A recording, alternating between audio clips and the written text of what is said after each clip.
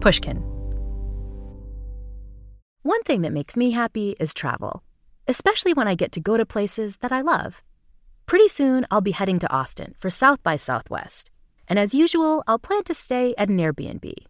But as I thought about how much I'm looking forward to staying in my Austin Airbnb for South by Southwest, I started to wonder whether I could give that same opportunity to someone who's traveling to my hometown. Hosting is pretty simple. You can Airbnb your whole home while you're away, or you can just share a spare room to make some extra money. So consider becoming an Airbnb host, because your home might be worth more than you think. Find out how much at airbnb.com/host. These days, I've been thinking more and more about how to improve my happiness through my senses. And one of the most effective sensory experiences for boosting well-being comes through smell. And that's why I'm a huge fan of Mrs. Meyer's. Mrs. Meyer's lets you clean your home with smells from nature. They offer a whole collection of household products that are inspired by the garden. My two favorites are lilac, which reminds me of my mom's favorite flower, and mint, which always feels so fresh and clean. So bring the delightful wonders of the outside garden into your home every time you clean. Visit mrsmeyers.com. The Taste the Mediterranean sales event is going on now through March 19th at Whole Foods Market. Personally, I'm a huge fan of Mediterranean food. It reminds me of trips to Italy and Greece with friends. And that's why I'm psyched to taste the store-wide Mediterranean sale at Whole Foods Market. You can take your own flavor-packed journey through their regionally inspired selections. Save on Mediterranean-inspired flavors for your charcuterie board, like ground lamb and yummy Italian cheeses.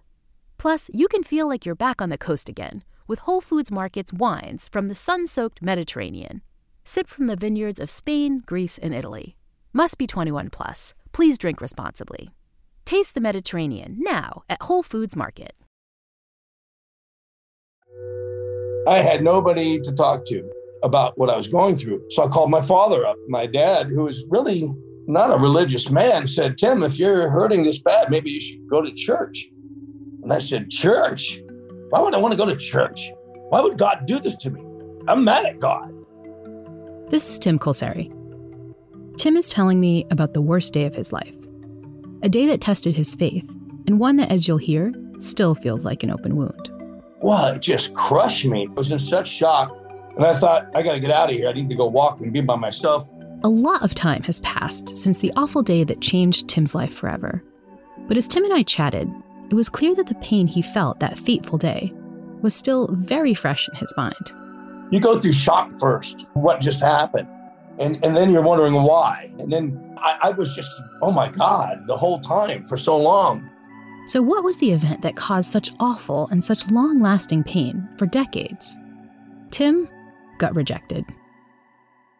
As you'll soon hear in some historic detail, Tim suffered one of the most incredible, protracted, and over-the-top rejections I'd ever heard of. But even though Tim's story of rejection is probably more extreme than anything you or I have experienced, I bet you can still relate to the hurt he's describing. Which raises some questions. Why does rejection feel so awful? And what strategies can we use to blunt the sharp emotional pain that it brings? Our minds are constantly telling us what to do to be happy. But what if our minds are wrong? What if our minds are lying to us, leading us away from what will really make us happy? The good news is that understanding the science of the mind can point us all back in the right direction. You're listening to The Happiness Lab with Dr. Laurie Santos.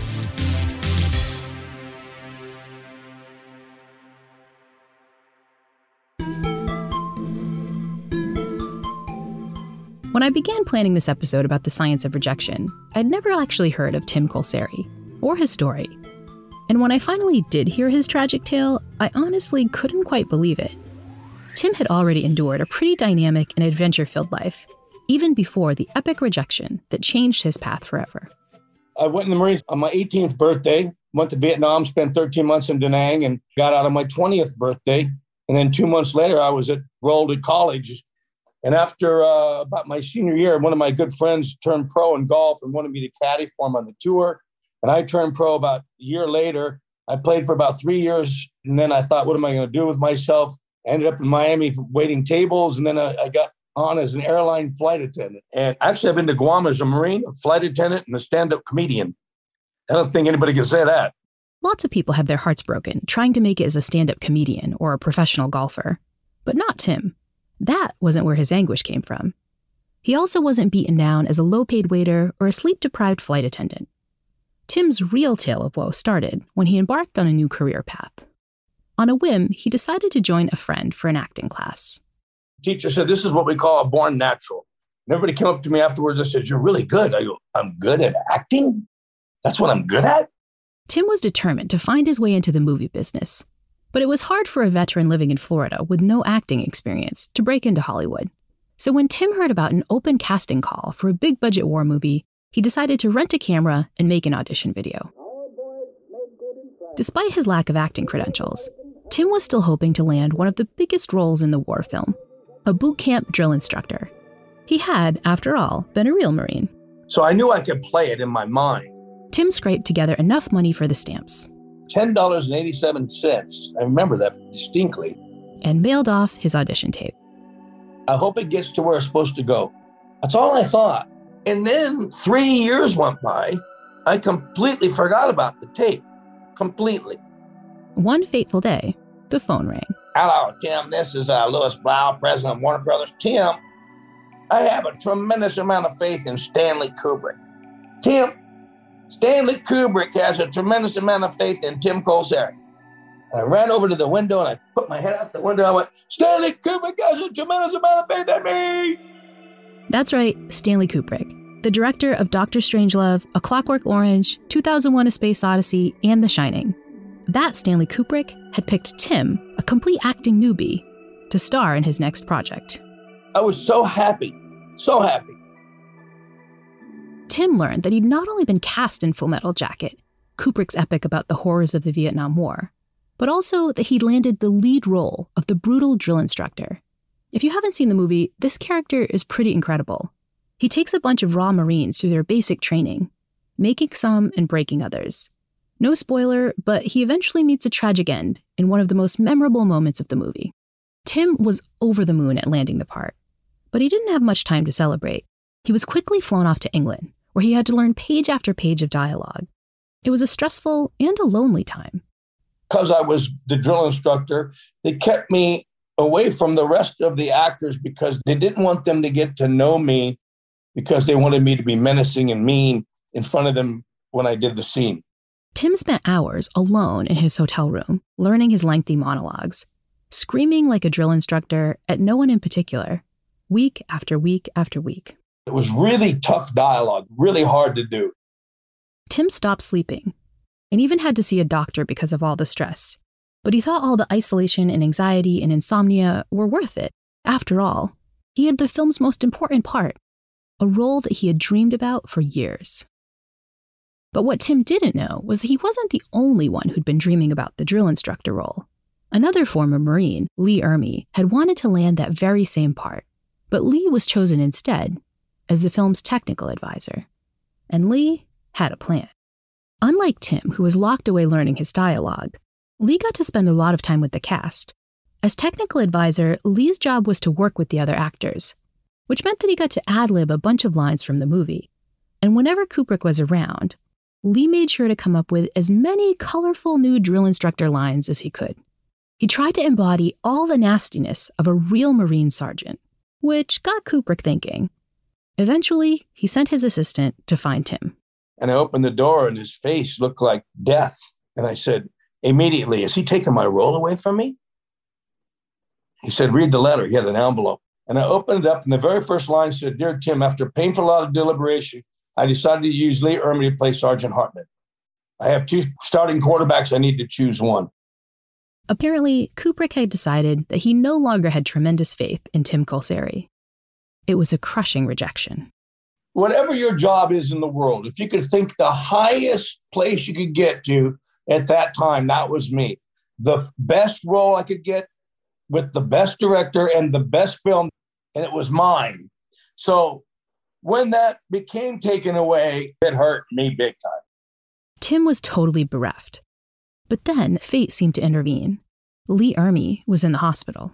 I get a phone call saying, Lee was in a very serious car accident. Don't go anywhere. You got the role back. Tim was going to play the drill sergeant again. Suddenly, his dream role was back. Until it wasn't. He got another phone call. It turns out the film was required to allow Lee Ermey to recover and complete filming. Tim was given a quick, "Never mind, sorry to get your hopes up." And I had to fly back to the United States. Now, everybody's going, well, how'd it go over there? Well, I lost my big role, but I got this other role I really want to play. In the aftermath of losing his dream part, twice, Kubrick decided to toss Tim a sort of consolation prize. A bit part in the movie that didn't even have a name. Tim was asked to play a helicopter door gunner. The door gunner had like 3 lines of dialogue and spent most of his scene gleefully mowing down innocent women and children in the fields rushing by below. It was a tiny, tiny part, but the violent scene had left an impression on Tim when he'd first seen a copy of the script. I immediately said to myself, man, whoever plays that role is going to have a ball. I never thought it was going to be me. So Tim would be in a Kubrick film after all. He waited for the call to return to the set. But when the call came, it was yet another disappointment. The door gunner scene had been cut. And I remember hanging up the phone and going, here we go again. Wow, I had an Oscar-nominated role, the best role I could think about, to another great role, to no role. Wow. Tim's story, amazingly, isn't over yet. But what struck me during our chat was just how raw this rejection still feels decades later. Being shunned by Kubrick felt painful and disorienting at the time, but the wound Tim received as a young man still hurts him deeply, well into his 70s. His scars never really healed. That was the dream thing of my life. Take that away, and everything else is secondary after that, and nothing shocks you anymore. When we get back from the break, we'll explore the science of why rejection can leave such deep wounds. We'll learn a surprising truth about how rejection works in the brain and what understanding this strange truth means for how we can protect ourselves from the pain of being shunned. The Happiness Lab will be right back. This April, my husband and I are headed to Texas for a once-in-a-lifetime event. We're traveling to check out the solar eclipse. I'm excited to see such a cool astronomical event, but I'm also thrilled to get some quality time away from the daily grind.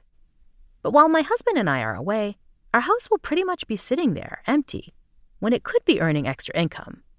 I often stay in Airbnbs when I travel, which got me thinking maybe my home could be earning some money while I'm away.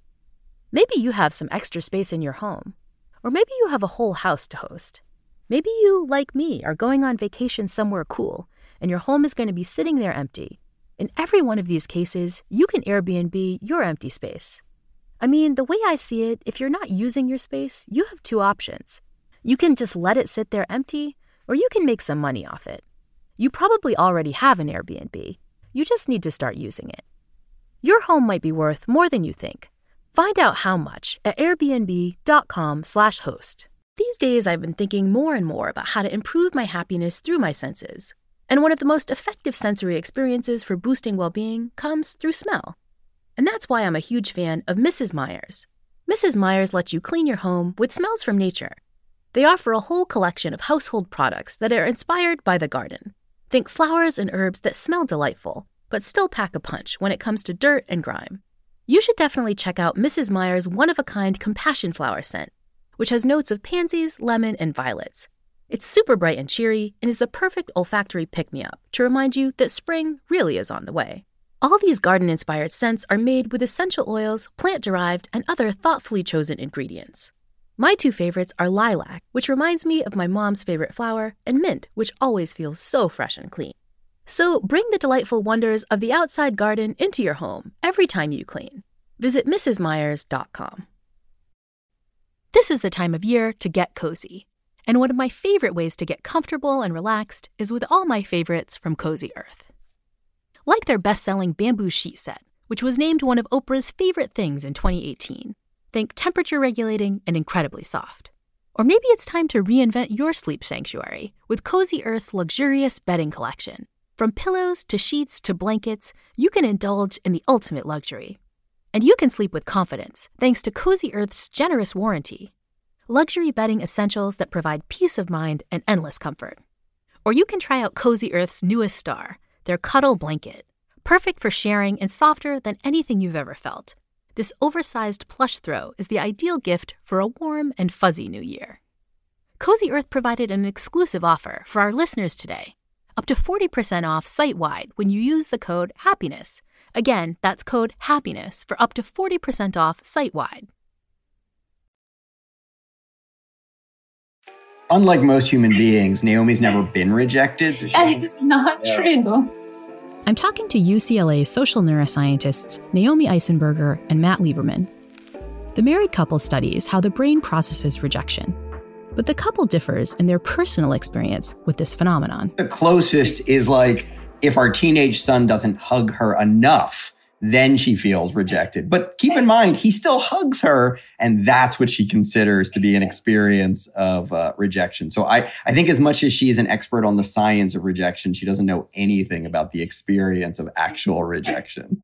Matt, however, has had more than his fair share of this painful experience.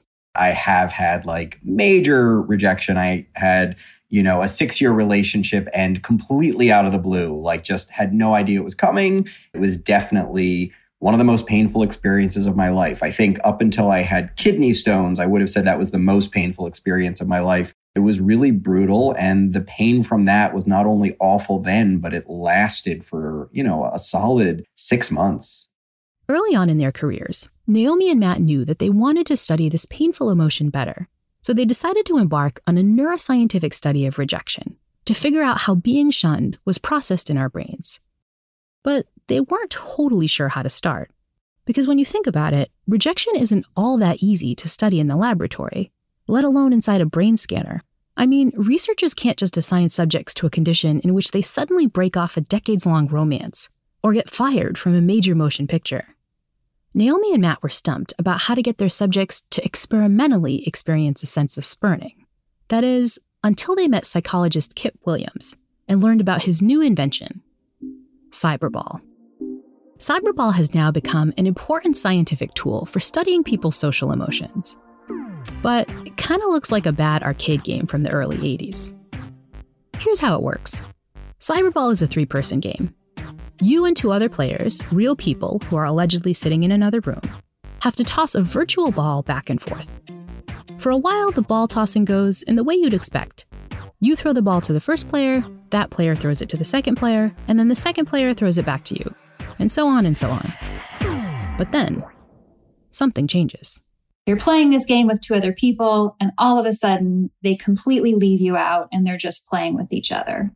All of a sudden, and totally without warning, the other players stop throwing you the ball. In a flash, you are being rejected. Now, of course, getting dissed by 2 strangers in some lame arcade game isn't the same as getting dumped by your fiancé or fired by Stanley Kubrick. But Williams found that subjects who experience being left out in the game still have some amazingly strong reactions. Many subjects reported feeling deeply troubled. Some got super pissed off. Others just felt kind of sad and hurt. I don't understand. Why did they do that to me? That was so mean. I felt annoyed. I felt upset. Cyberball may look clunky, but the game causes people to feel all the hallmarks of social rejection. It was the exact sort of task that Matt and Naomi had been looking for. Wow, we could bring this into the fMRI scanner and see what is going on in the brain when people are being excluded. But even though Matt and Naomi had been thinking about studying rejection in the brain for a while, they weren't totally sure what they'd see. One possibility was that rejection worked like other negative emotions. And so you might expect to see neurons firing in regions like the amygdala, a part of the brain that's now famous for its role in yucky feelings like anxiety and fear. But Naomi's own intense terror of being shunned got her thinking that rejection might work differently than the usual fear response. What is it in our brains that is treating the possibility of rejection like, the possibility of imminent death? Like, why are they connected? So the couple began to wonder whether rejection could affect our body and brain in the same way as other physically deadly things, like a gunshot wound or cancer. We definitely talk about rejection as though it's a physical injury. We say someone hurt our feelings or broke our hearts. We talk about other people's actions as cutting to the core or leaving us emotionally scarred. Our colleagues, Jeff McDonald and Mark Leary, have sort of surveyed different languages to see, is this a universal thing? Is this specific to the English language? And they found, pretty universal patterns where across all of these different languages, you see people using pain-related words to describe rejection. And they actually argue that we have no other way to describe experiences of rejection except with these pain words. Our language might lump heartache and heartburn together, but do our brains really experience emotional hurt in the same way as physical pain? Naomi and Matt decided to test this by putting people inside an fMRI scanner and then having them play cyberball. The couple then looked at the parts of the brain that were more active when people got rejected. Their answer came one fateful afternoon when Naomi was beginning her data analysis in a shared graduate student office, which meant that Naomi wasn't the only one looking at brain scan results. My office mate at the time, she had done a study looking at pain, serious pain. Like this was in irritable bowel syndrome patients who were being stimulated in various ways. So this was real painful experience. Naomi and her office mate both had pictures of their subjects' brain responses up on the screen when Matt walked in. When he looked back and forth at the two computer screens, he was shocked. He couldn't tell which set of results was which. The brain responses of people who were in bowel pain looked just like the brain response of people who were rejected in cyberball. The results took the neuroscience community by storm and made many scholars realize that we hadn't given the pain of rejection the scientific attention it deserved. Humans are set up to value connection, to value social connection so much that our brains have figured out a way to use circuitry that's typically there to keep us from injuring our bodies, to keep us from feeling physical pain. That same circuitry is being used to make sure that we don't get cut off from others. To me, that's a really amazing thing and sort of helps normalize some of the intense fears that I might have of rejection. Like, okay, that is part of how we have evolved in humans to place such an important value on social bonds that the possibility of having those bonds broken really does put us at greater risk and maybe is why our bodies respond in this really intense way to the possibility of being separated from others. Yeah. One of the takeaways from this is that, in our society, we're kind of wired to take everybody else's physical pain very, very seriously. Like, oh, you sprained your ankle, let's get you somewhere to get that treated right away. And we tend to look at other people's social pain as something that's kind of like, hey, that's your business. Just like take care of that. Don't let that interfere with your work or your classwork or whatever it is.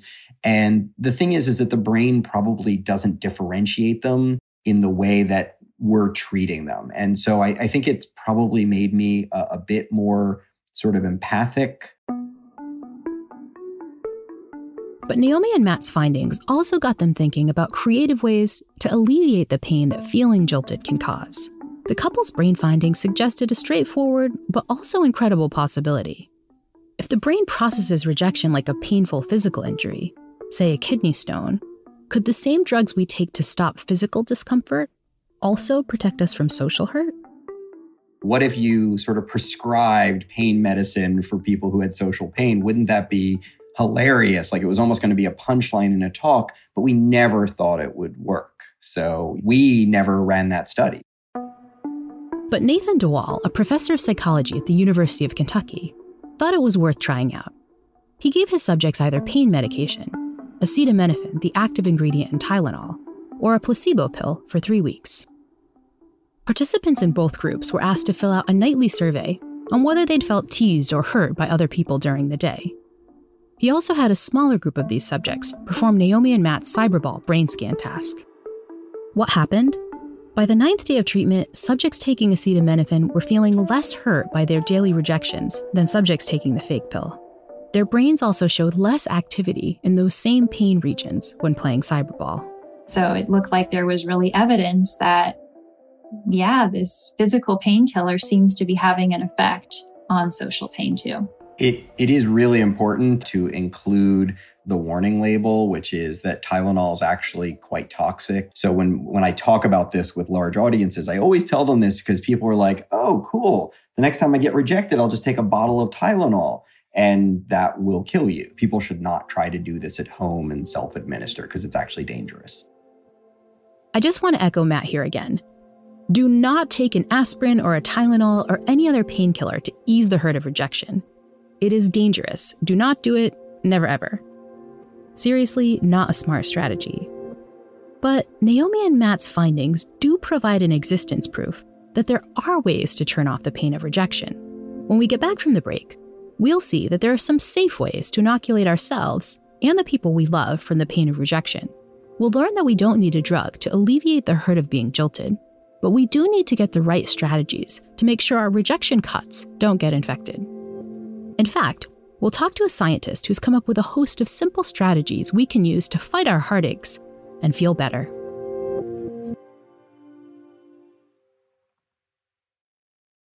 This April, my husband and I are headed to Texas for a once-in-a-lifetime event. We're traveling to check out the solar eclipse. I'm excited to see such a cool astronomical event, but I'm also thrilled to get some quality time away from the daily grind. But while my husband and I are away, our house will pretty much be sitting there, empty, when it could be earning extra income. I often stay in Airbnbs when I travel, which got me thinking, maybe my home could be earning some money while I'm away. Maybe you have some extra space in your home, or maybe you have a whole house to host. Maybe you, like me, are going on vacation somewhere cool, and your home is going to be sitting there empty. In every one of these cases, you can Airbnb your empty space. I mean, the way I see it, if you're not using your space, you have two options. You can just let it sit there empty, or you can make some money off it. You probably already have an Airbnb. You just need to start using it. Your home might be worth more than you think. Find out how much at airbnb.com/host. These days, I've been thinking more and more about how to improve my happiness through my senses. And one of the most effective sensory experiences for boosting well-being comes through smell. And that's why I'm a huge fan of Mrs. Meyer's. Mrs. Meyer's lets you clean your home with smells from nature. They offer a whole collection of household products that are inspired by the garden. Think flowers and herbs that smell delightful, but still pack a punch when it comes to dirt and grime.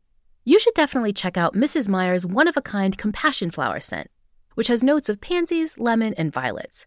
It's super bright and cheery and is the perfect olfactory pick-me-up to remind you that spring really is on the way.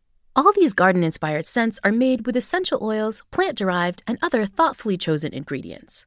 My two favorites are lilac, which reminds me of my mom's favorite flower, and mint, which always feels so fresh and clean. So bring the delightful wonders of the outside garden into your home every time you clean. Visit mrsmeyers.com. Hi, I'm Glennon Doyle, author of Untamed and host of the podcast We Can Do Hard Things. On We Can Do Hard Things, my wife Abby, my sister Amanda, and I do the only thing we've found that has ever made life any easier. We drop the fake and we just talk really raw and honestly about all the hard parts of life. So come on over and join us and some of our friends and greatest heroes like former First Lady Michelle Obama, Tracy Ellis Ross, Gloria Steinem, Elizabeth Gilbert, Brandi Carlile, Brene Brown, and our beloved community, the Pod Squad. You'll hear refreshingly honest conversations, trust me, about sex, gender, parenting, blended families, our bodies, anxiety, addiction, feeling overwhelmed, just all of it. Life is hard, so let's do it together. Meet us every Tuesday and Thursday for We Can Do Hard Things, one of Apple and Spotify's top shared podcasts of 2023. Listen to and follow We Can Do Hard Things, an Odyssey podcast, available now for free on the Odyssey app and everywhere you get your podcasts. When I applied to graduate school for a PhD program, there were 10 programs that I wanted to apply to. 9 of them were good. 1 of them wasn't. I decided to apply all 10. The 9 good ones said no. The 10th didn't even bother responding. This is psychologist Guy Winch. His first round of graduate school applications didn't go so well. And I felt very, very rejected. And then I realized they're not rejecting me. They're rejecting my application. My application is something I can work on. And so I got my head together again. This might sound like a pretty enlightened reaction from an applicant who didn't even get a no thank you from the worst program in his entire field. But Guy has long been an expert on strategies we can use to bounce back. Guy is the co-host of Dear Therapists, a podcast that gives practical tips for how to recover when things don't work out in life. He's also the author of Emotional First Aid, Healing Rejection, Guilt, Failure, and Other Everyday Hurts. Well, the idea is that we all have a medicine cabinet at home. And we're actually very good. If you get a cut, most people can look at it and estimate whether that requires a Band-Aid, a stitch, or a Uber to the emergency room. But we get emotional wounds on a daily basis, much more than we do physical ones these days, because we're not skateboarding as much as adults, or maybe we are, but we're not scraping our knees as much. We are experiencing failure, we are experiencing rejection, we are experiencing loneliness. And there's a lot of research that can tell us how we can soothe some of those pains and treat some of those wounds, except we're not aware of it and we don't use it. Now, that's not to say that we don't try to deal with our rejection pain. We often react very strongly to these emotions. The problem, according to Guy, is that we do so in some very unhelpful ways, like getting really angry. When we stub our toe, our instinct is to go and kick the desk of drawers that did it, or to punch something. Our instinct for pain is to lash out. And rejection is pain, and our instinct is to lash out. Studies have vividly shown that the anger of rejection makes us want to hurt other people. In one experiment, subjects first got rejected in a game of cyberball, and then had a chance to lash out against a group of innocent bystanders. Subjects were told that they needed to decide how much hot sauce to make people drink in an upcoming taste test experiment. They were told that these taste testers didn't like spicy food, but that they would have to drink whatever size shot of hot sauce the subject poured. What happened? Subjects who were rejected in the cyberball task poured more than 4 times as much hot sauce as people who didn't get dissed. Other studies of rejection have found that jilted subjects are more willing to punish strangers with a white noise blast that's longer and louder than non-rejected subjects choose. And that's mild, right? That's hot sauce and loud noise. But we also know that there are a ton of crimes of passion, except they're actually consequences of rejection, and they often involve very little passion, just the anger that comes from being rejected. And it's something that costs a lot of lives, especially for women, on an annual basis. Given the potential for such dire consequences, Guy argues that we need to learn how to treat rejection pain right away, the same way we'd grab a first aid kit to put a Band-Aid on a cut. If you leave it up to our mind to make the decision about what's the best way to heal an emotional wound, it will inadvertently send you down the wrong path. It will do the wrong thing because it's just trying to protect you from having that wound again. It's not trying to heal it in an adaptive way. When I think of rejection first aid, I'll be honest, I think of booze, frankly, and ice cream. It's like what I think of, so like, is this kind of common? You didn't invent booze and ice cream, in other words, that is the go-to. But we tend to numb the pain. That's our basic response. Let's numb it with sugar. Let's numb it with alcohol. All very well. Doesn't actually solve anything. You'll wake up feeling both hungover or nauseous and still in emotional pain the next day. So it's not necessarily the most useful. What would be useful is to counter some of the impacts by, first of all, exhibiting self-compassion. Like we literally go and find ways to beat ourselves up when our self-esteem is at its lowest point. And so instead of reviving our self-esteem and our confidence, we're actually doing the opposite. It's one of the most unfortunate tendencies we have post-rejection. So that's the first step of rejection first aid. Stop making all those rejection wounds worse. Don't kick yourself when you're already down with all that negative self-talk. But a second step is to fight the urge to lick your wounds in solitude. Healing from rejection requires a dose of social connection. We're tribal animals, and part of the rejection is about our need to belong, our need to feel affiliated with certain groups. It can be a church group, it can be our amateur softball league, it can be our clique of friends, our college roommates, but that group membership gives us literally this layer of protection, this shield, because we feel part of a group, we feel more protected. In the moment of rejection, you won't. But then go and reach out to your group and reconnect and have a few chats with people in the group to remind yourself of your fact that you belong, that people appreciate you. And it's an amazing tonic.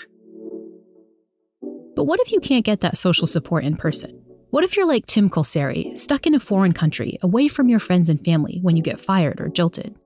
For situations like these, Guy recommends a practice he calls social snacking. Just as we grab a snack when we're hungry but can't eat a full meal, so too can we ease our social hunger with small reminders that we're connected to others.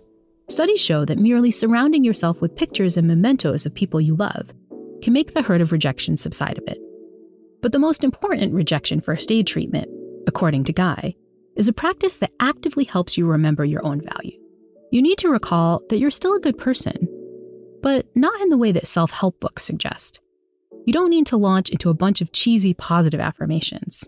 Like, I'm beautiful and I'm going to find great love kind of things. And they often don't work because in the moment of rejection, you actually don't feel beautiful or very optimistic about finding great love. That will actually make you feel worse. Guy's work has found that a better value-boosting technique is to get really specific. Let's say it's the romantic domain. Your head is going to take you to all your shortcomings and deficiencies. What you need to do is balance that out. So make a list of every quality that you know you have. It's got to be stuff you know you have, not stuff you would like to have, but things you know you have. It's got to be real. That make you a good dating prospect. You're emotionally available. You're good with in-laws. You bake stupendous muffins. You give a back rub. Whatever it is, make the list long and exhaustive and varied. And then choose one of those things that's actually meaningful and write a couple of paragraphs about why that's a meaningful thing in relationships, how you've exhibited it in the past and how it's been appreciated or how it might be appreciated in the future. Do one of those a day when you're feeling rejected romantically. If it's about you got rejected from a job, do one about what makes you a good employee. You're loyal, you're reliable, you're responsible, you're timely, whatever it is. But do the things, write out what you're bringing to the table, what makes you valuable, to directly counter that tendency to do the opposite in your head. Guy has found that leaving our emotional wounds untreated, without any rejection first aid, can have long-term negative impacts on our psychological health. We do think differently. We become very, very risk-averse. We withdraw. Our instinct isn't to then go out and reconnect with the people who we can reconnect with. It's to withdraw because we become risk-averse. We just don't want to suffer any more rejections. Guy's description of these long-term wounds made me think back to my conversation with actor Tim Colseri. Tim's experience of rejection cast a lifelong shadow over what should have been a moment of triumph to savor and enjoy. Because in the end, Tim did get to be in Kubrick's Full Metal Jacket. His consolation prize role as that violent door gunner got reinstated, and he found out that it was a more prestigious part than he initially realized. I found out later that they were thinking about Bruce Willis and Val Kilmer also for the role. Shooting the door gunner role also meant spending an entire day with the director who had hurt him so badly. I'm sitting back in Stanley's backyard at a helicopter right behind him, sipping wine, and he looked at me and went, "Tim, you have more energy than Kirk Douglas. Nobody will ever believe this." Connecting with Kubrick was Tim's first step to improving his sense of belonging and self-worth. But Tim got an even bigger sense of his own value when he attended the film's gala movie premiere. Two people over is Clint Eastwood and his wife, and Siskel and even Nicolas Cage. Everybody's there, and I'm going, this is weird, When the film began, Tim was still distracted by his feelings of rejection. He watched his replacement Lee Ermey's drill sergeant scenes with a jealous eye. I remember saying, I could have done that line better. That's a new one. Oh, that's good. That's a good one. He didn't give that enough of that. I knew I could do that a little better. Ooh, that's a good one too. And then when I came on, which is an hour into the movie, right in the very middle of the film, I come on, I heard laughter throughout the audience, chuckling kind of.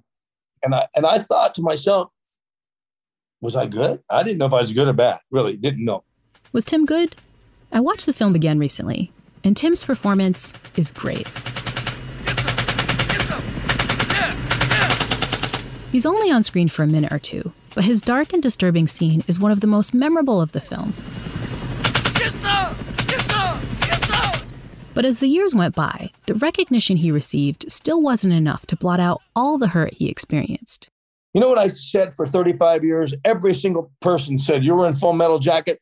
The very first thing I said was, yeah, I originally was the drill instructor before the door gunner. I always wanted to tell them I had that role, which is terrible. I should have been proud to just say I was the door gunner and talk about that.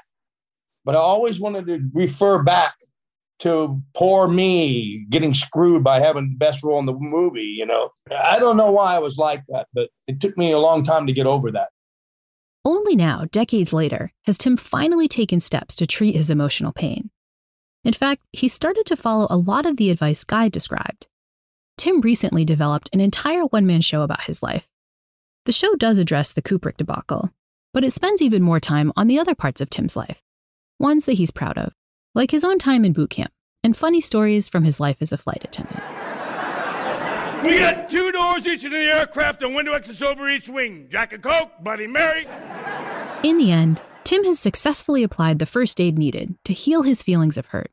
He's even been able to look back more philosophically on his relationship with Stanley Kubrick. He wanted me in his movie, and I appreciate that. I mean, somehow Stanley and me made it work, and it really worked. It worked more than probably Stanley ever thought or me. People to this day still recite almost all my dialogue. It just blows me away. When someone lets you know that they don't want you in their life, in their workplace, in their school, or even in their Hollywood movie, it can be a crushing blow. But in making this episode, I've learned that we don't need to suffer the pain of rejection.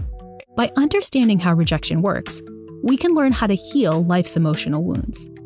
But the science shows that we do need to take that pain seriously. We need to react to life's rejections quickly, just like we would a cut or a burn. When we're in emotional pain, we need quick emotional first aid. So the next time you're rebuffed, don't just do what comes naturally and turn to the ice cream and booze. Ease your hurt by making sure you connect with people who love and value you. And be sure to prevent that long-term emotional scarring by reminding yourself of the many qualities and blessings you still enjoy. Ones that losing a job or a romantic partner just don't change. And of course, it never hurts to learn more about other strategies you can use to feel happier, even in tough times. That's a dose of medicine you're sure to get in the next episode of The Happiness Lab with me, Dr. Laurie Santos.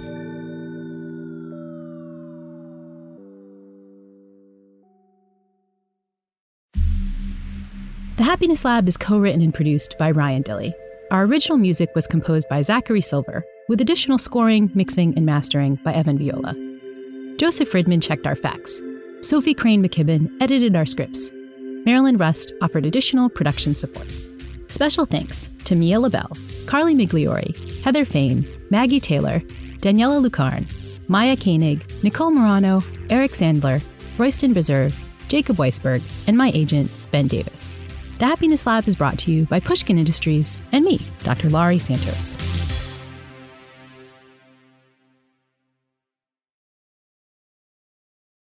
These days, I've been thinking more and more about how to improve my happiness through my senses. And one of the most effective sensory experiences for boosting well-being comes through smell. And that's why I'm a huge fan of Mrs. Meyer's. Mrs. Meyer's lets you clean your home with smells from nature. They offer a whole collection of household products that are inspired by the garden. My two favorites are lilac, which reminds me of my mom's favorite flower, and mint, which always feels so fresh and clean. So bring the delightful wonders of the outside garden into your home every time you clean. Visit mrsmeyers.com. Supercharge your Workdex with AI-powered Canva presentations. All you do is start with a prompt. You just describe your presentation in a few words, and Canva presentations will generate captivating slides in seconds. Canva presentations has AI power built in, so you get AI assistance right where you need it, where you're designing your presentations. No more app switching. You can just stay focused on the presentation at hand with AI power inside your presentations. Canva presentations are designed for every workplace and every department. Whether you work in sales, marketing, HR, or you're an academic like me, nail your next work presentation with Canva presentations at canva.com. Designed for work. Does money stress you out? Let Facet flip your financial chaos into clarity. Finding Facet immediately put us at ease. Facet's innovative approach to financial planning ensures your money works as hard as you do, enabling members to experience the joys of having your finances in order. And that makes us Facet for life now, I guess. Visit Facet.com, FACET.com to learn more. This ad is sponsored by Facet. Facet Wealth is an SEC registered investment advisor. This is not an offer to buy or sell securities, nor is it investment, legal, or tax advice. These testimonials are from current Facet members who are not compensated. All opinions are their own and not a guarantee of a similar outcome.